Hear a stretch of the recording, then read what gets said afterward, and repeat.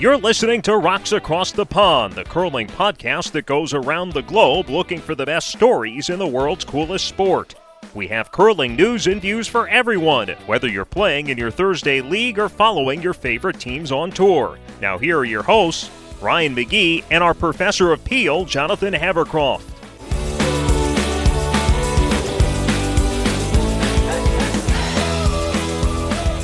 Hey everybody, welcome to Rocks Across the Pond. It's a curling podcast coming to you from Richmond, Virginia. My name is Ryan McGee, and joining me in Southampton, England is our Professor of Peel, Jonathan Havercroft. And Jonathan, we are here to preview the Olympic mixed doubles competition.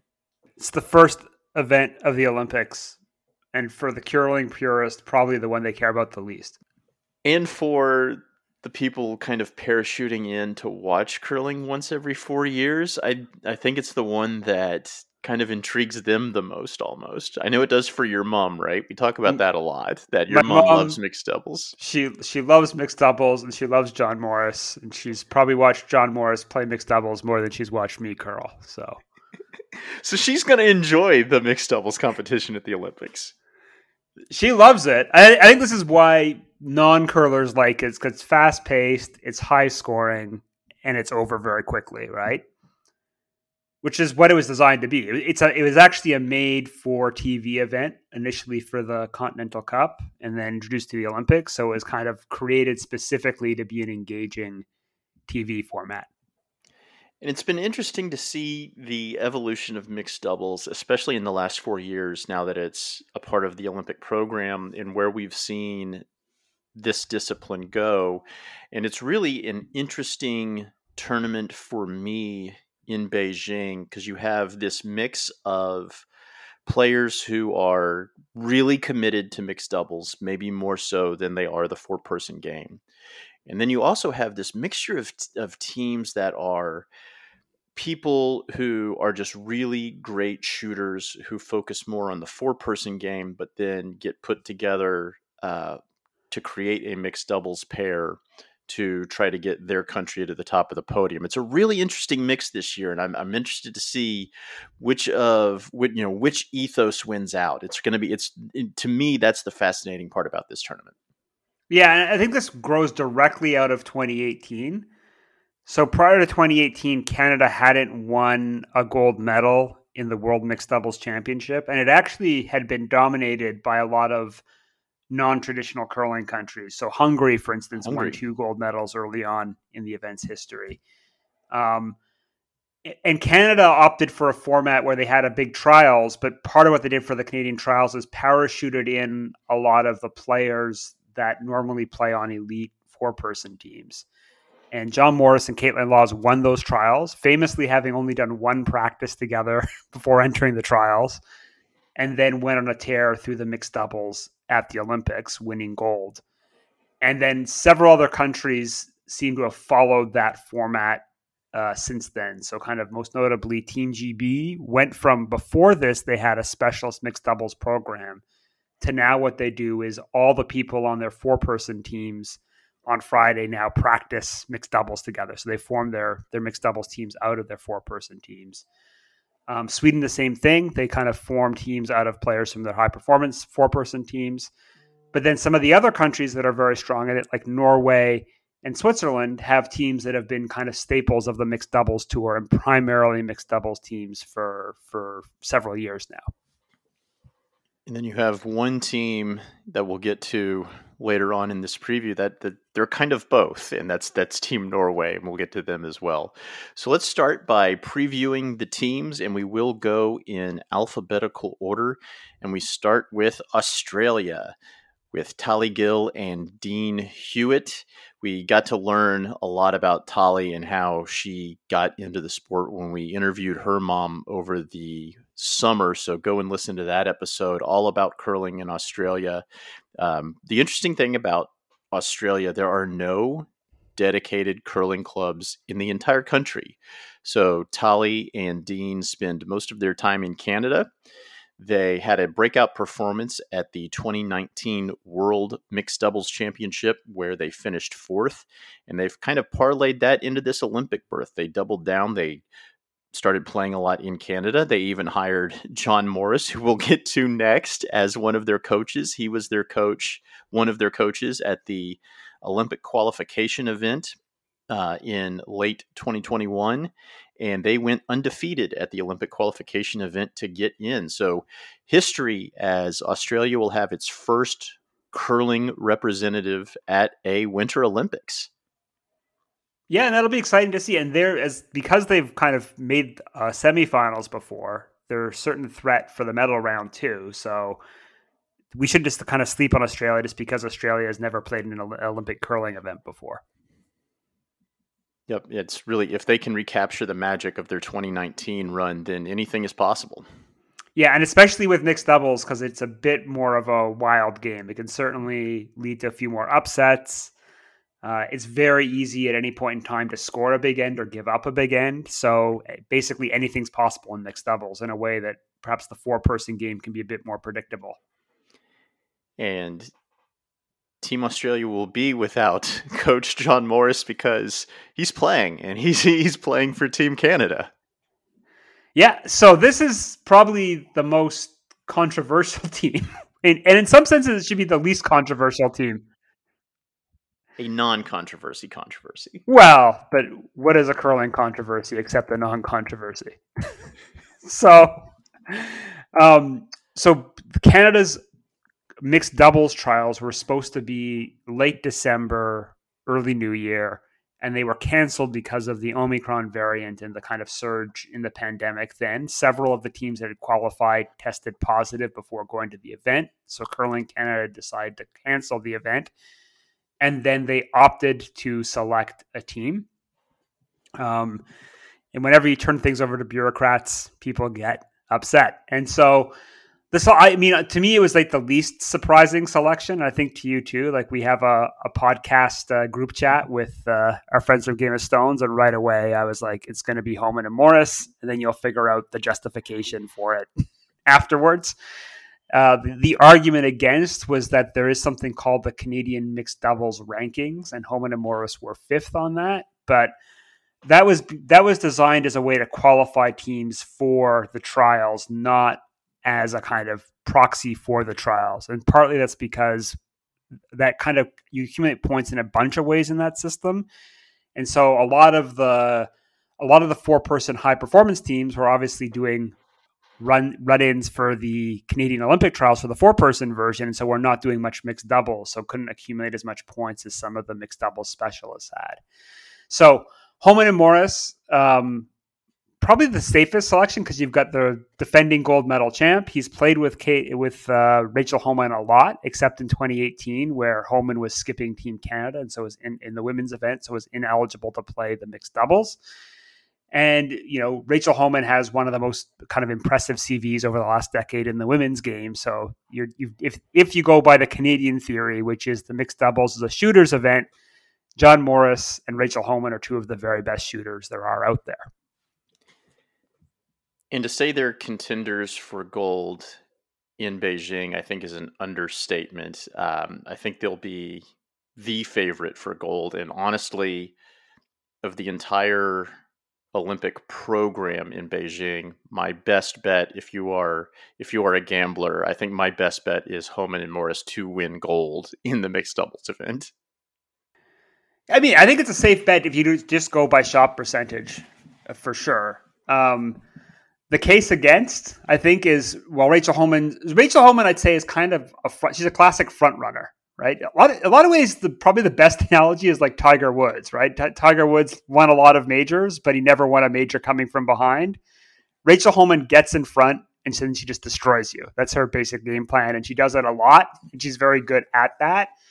But if teams stick with her, then in the women's game, certainly, she's a little bit less of a grinder outer kind of curler, if that makes sense. And so they might be vulnerable in that sense. But aside from that kind of one weakness, I'd say definitely in terms of shooting percentage, they're kind of the best team there. And I think their record's pretty good. I think the guys on Game of Stones said they were something like 46-2 when they played together over the last couple of years. They play a lot in the Continental Cup together. And kind of in that format, they've done very well. And they also play a lot on tour when they're not busy pursuing the four-person game. Yeah, they only got to play in one event together this season, and of course they won it. So they're coming in. They're coming in undefeated for the season into the Olympics. Up next is China, who will be represented by Fun Su-yuan and Ling Ji. Fun played a heavy mixed doubles schedule in Canada and Europe during the 2019-20 season that included 2 second-place finishes. However, she has not represented China since 2015, when she competed in the Audi Winter Games in New Zealand as a 15-year-old. Ling was part of the Chinese mixed doubles pair that went 4-5 at the 2021 Worlds. 4 years ago in Pyeongchang, China was represented by Wang Ruwei and Ba Dexin. They went into the 2018 Olympics coming off second and third place finishes at Worlds, but they only went 4-4 in Pyeongchang. Since then, we haven't seen them represent China as the mixed doubles pair at Worlds, and since then, the best China has done at Worlds is 9th. China gets the berth in as the host country. I don't want to kind of completely write them off, but they've been doing very little competition internationally since the pandemic started. And while you can throw, hundreds of rocks a day and practice all you want, there's no substitute for kind of on-ice match experience. So I think that will be the big question with China. Yeah, we have not seen any Chinese players in competition since the 2021 Worlds. Up next is the Czech Republic, and like Australia, the first time that a Czech team is in the Olympics. Yeah, and this is, again, one of these specialist teams. So they've spent a lot of time on tour. They're one of the more experienced mixed doubles partnerships out there. They've represented the Czech Republic at 5 World Championships. They won a bronze medal in 2013, and they're usually threatening for a playoff spot at the World Championships.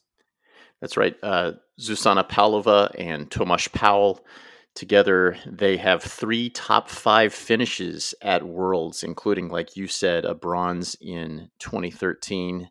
They earned the final direct entry into the Olympics at the 2021 Worlds by beating the U.S. in a 1-game winner-take-all playoff. So they have faced the most high pressure of situations and come through. I do think that they're still kind of a dark horse. They're, as you said, one of the most experienced mixed doubles teams on tour, and they're usually a playoff threat at Worlds, but sometimes they struggle to generate big ends with hammer, especially against some of the better teams in the field. They're one of the better teams without hammer, honestly, and they showed that at the last Worlds. But with hammer, getting multiple point ends, especially when you're facing the cream of the crop during big tournaments like this, you got to be able to convert with hammer. Up next is Great Britain. They are represented by 2 Scots, Jennifer Dodds and Bruce Mowat. Dodds and Mowat are actually the defending world champions in mixed doubles. They're both very successful with their 4-person teams as well. Mowat has a legit claim as the best stone thrower on the planet right now, and has won or placed second in every major tournament he's competed in over the last 12 months. And Jonathan Dodds showed a lot of poise in leading them to last year's World Championship. Yeah, and so what's interesting is Bruce Mowat's now is kind of either the top skip or the second best skip in the world, depending on who you ask, over the last year. But he actually came up in the adult game playing mixed doubles first to the British curling program, and then switched over to the 4-person team at the start of the last cycle. So his early experience in kind of elite international curling was in mixed doubles. And I actually think that a lot of the strategies from there have kind of he's kind of brought them over to the 4-person game. He's very comfortable around the forefoot and very crafty with how he sets up his angles. And I think all of that comes over from the mixed doubles game. So while he's known right now as being potentially the best men's skip, he's actually always been kind of, for the last 7 years, one of the top mixed doubles players also. Yeah, and they're definitely a contender not just to medal, but to win gold. I imagine they'll be probably second or third favorite behind Homan and Morris coming into this. Yeah, so they shot at 83% at last year's World Championship, and if they keep that up, they'll be very tough to beat. Caitlin Laws and John Morris shot in the mid 80s at the last Olympics. So most of the teams in mixed doubles shoot in the 70s because there's no sweepers there. It's or you only have the one sweeper, the half sweeper in mixed doubles. Shooting percentages tend to be a bit lower. So to kind of keep a percentage that's pretty close to what you get in the 4-person game is very impressive. Up next is Italy, and they will be represented by Stefania Constantini and Amos Mosaner. Constantini is the skip of the Italian women's team, which came just short of qualifying for the Olympics on the 4-person women's side. And Mosaner is the third on the Italian men's team that we will see later on in the men's competition at the Olympics. They finished 5th at the 2021 Worlds to qualify.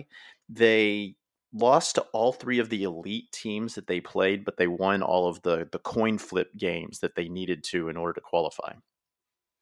Yeah, and they're definitely, I'd say they're more in the dark horse category, wouldn't you? Like they're good tour players in the 4-person game, but haven't really put together any kind of run in a world championship that would make you think they're a medal threat. Now on to one of the contenders for gold, and that is Norway, represented by Kristin Skaslien and Magnus Nedregotten. They're one of the most successful mixed doubles teams in the history of the discipline. They were awarded a bronze medal at the 2018 Olympics after the Russian team was disqualified due to a failed drug test. They also have 5 top 5 finishes at Worlds, including a silver in 2021, where they lost in the final to Team Scotland. Yeah, so they're one of the highest ranked teams on the tour. They've been playing this a long time. They've played in every major mixed doubles event over the past year, and they're almost always in the conversation at the end of the week. So they're a definite favorite to make the medal round and potentially even win the whole thing. The one question mark on their resume, however, is that they haven't yet won a gold medal in 7 world championship appearances. And so an Olympics is always a tough place to make a gold medal breakthrough. And they're interesting because they are on the 4-person teams that more often than not represent Norway internationally, yet they also find the time to dedicate themselves to mixed doubles. I think they're kind of a rarity in that sense. Yeah, they're definitely, I'd say or at least they're known as mixed doubles first and 4-person second, but they're definitely playing a fairly heavy tour schedule in both disciplines. Yeah, Skaslien, she usually throws 4th rocks for the Norwegian women's team, but does not skip. That's Marianne Rorvik that skips that team. In fact, Kristin Skaslien skipped and by skipped, I mean she did not participate in the recent world qualification event with the Norwegian women's team so that she could prepare to go to Beijing. Up next is another contender, and that is Sweden. They will be represented by Almida Deval and Oscar Eriksson. While not as highly ranked as some of the other teams in the field, they did win bronze at last year's World Championship. Eriksson plays 3rd for the Swedish men's teams and throws one of the fastest stones on tour. Deval competes on the women's tour with the Rana team. Both were at the very top of shooting percentages at the 2021 Worlds. In fact, they were unbeaten at 2021 Worlds until they lost in the semifinals to Skaslien and Nedregotten, and then they beat Canada for bronze. Yeah, so they're a very strong team. This is a bit more of the shooter's philosophy, right? Because Oscar Eriksson's kind of famous for being Nicodine's 3rd, so kind of 3rd on the last 4 in a row World Championships. So, but they also do mixed doubles, not as much as some of the other mixed doubles focused teams, but they've had a very impressive record when they've showed up at mixed doubles events. Oscar Eriksson in particular, because he also won a World Championship with Anna Hasselborg. Also interesting for this team in their most recent tournament, which was held in December, they went unbeaten again until they lost to Skaslian and Nedregotten in the final. So that's their kryptonite. I think so. That's interesting. The Sweden-Norwegian rivalry extends to mixed doubles, and so far it's been Norway getting the better of them. It'll be interesting to see if it remains that way at the Olympics. Up next is Team Switzerland. This is Jenny Perret and Martin Rios. You may recognize them if you watched the 2018 mixed doubles competition where they won silver. They are back and looking to add to their medal collection. They have also won 2 World Mixed Doubles Championships. That was in 2012 and 2017. And they play one of the heavier mixed doubles schedules of the teams in this event. They got here by placing 6th at Worlds in 2021, where they only went 5-4 during the round robin, and then they qualified thanks to having the head-to-head tiebreaker over the U.S. Then they got into the playoffs and immediately lost to Canada. I mean, any other time you would say that they're one of the favorites, but I mean, they're a team that their recent results wouldn't lead me to say that they are a contender to win gold, despite them being one of the best mixed doubles teams in the history of the discipline. Yeah, so this is where the debate kicks in, right? Like, they were a dominant team in the mixed doubles focus prior to 2018, and they're still very dominant on the mixed doubles tour. But they tend to struggle in big events like World Championships and Olympics, and not in the events themselves, but in the medal round when they run into these teams of shooters from the 4-person game. And so I guess the big debate is what the future of the format is, right? Does the format favor specialists? And honestly, early in the discipline's history, because of some of the weird features like the single sweeper and like the strategy, the theory was that eventually you'd have mixed doubles specialists who kind of just mastered that sport and then would only do it. But it actually turns out, so far at least, that shooters can drop into this discipline, kind of play at 1 or 2 events together and then do well. And so until you have a team that basically only focuses on mixed doubles, but it can also shoot in the mid 80s, you're probably not going to have mixed doubles specialists. And that might be one of the things that kind of stalls the growth of the sport, because the 4-person teams have to play on tour and chase TV events and big money there to basically fund their seasons. And if those big name people aren't participating in a mixed doubles tour, it's going to be very hard to get funding for a mixed doubles tour if those events are kind of missing stars, so to speak. The 4-person game has Grand Slams, which have the larger purses on tour. And until you have that level of money into a mixed doubles event, I think you're going to see exactly what you just said. So Perret and Rios, they are the gold standard of mixed doubles specialists. And I mean, how they perform in this Olympics could go a long way to showing all of us what the future of mixed doubles is. Yeah, I think this is a big event for the mixed doubles discipline future. Because I think there's some people that really want it to become a parallel to the 4-person game. And John Morris, I think, is the biggest advocate for it, actually. Mm-hmm. Like he's hosting events. He plays primarily mixed doubles these days. He almost flips it around where he'll like show up for Team Kui for the Olympic run, but then the other 3 years of the quad, he's playing mixed doubles. But it's not getting the TV exposure yet and not getting the big prize purses. And so I don't know if it changes or if a lot of Olympic federations just say, you know what, we'll let our kind of we'll put together a mixed doubles team of our top shooters at the last minute and we'll be fine. The final team in this field is the United States, and they are represented by Vicky Persinger and Chris Plies. Persinger plays second for Team Corey Christensen, and Plies plays third for Team John Schuster, who we will see represent the U.S. once again in the men's event. They got here by winning U.S. Olympic trials, where they went 6-3 in round robin play, and eventually beat Jamie Sinclair and Rich Ruohonen in the final. and then they qualified for Beijing. They went unbeaten at the Olympic qualification event the same way that Australia did in order to get into the Olympics. I do think this team is a bit of a dark horse. The U.S. doesn't have a great history in mixed doubles. In fact, in the last 4 world championships, they've got one finish above 8th. And as you said, Jonathan, kind of 4-person specialist parachuting in that team that finished above 8th. That was John Schuster playing with Corey Christensen, winning bronze in 2019. If you go with the shooters theory, this is a strong team for the U.S. to put in, right? Chris Plies has been, one of the best rock throwers in U.S. curling his entire career, on the planet now also. Vicky Persinger, same thing. So you've got a really good partnership there. But as you say, there's not much of a track record for the U.S. in mixed doubles events. Yeah, this pair is definitely the best that the U.S. has to offer, in my opinion. They won the 2021 U.S. Championship and then won the Olympic trials and then went undefeated at the Olympic qualifier.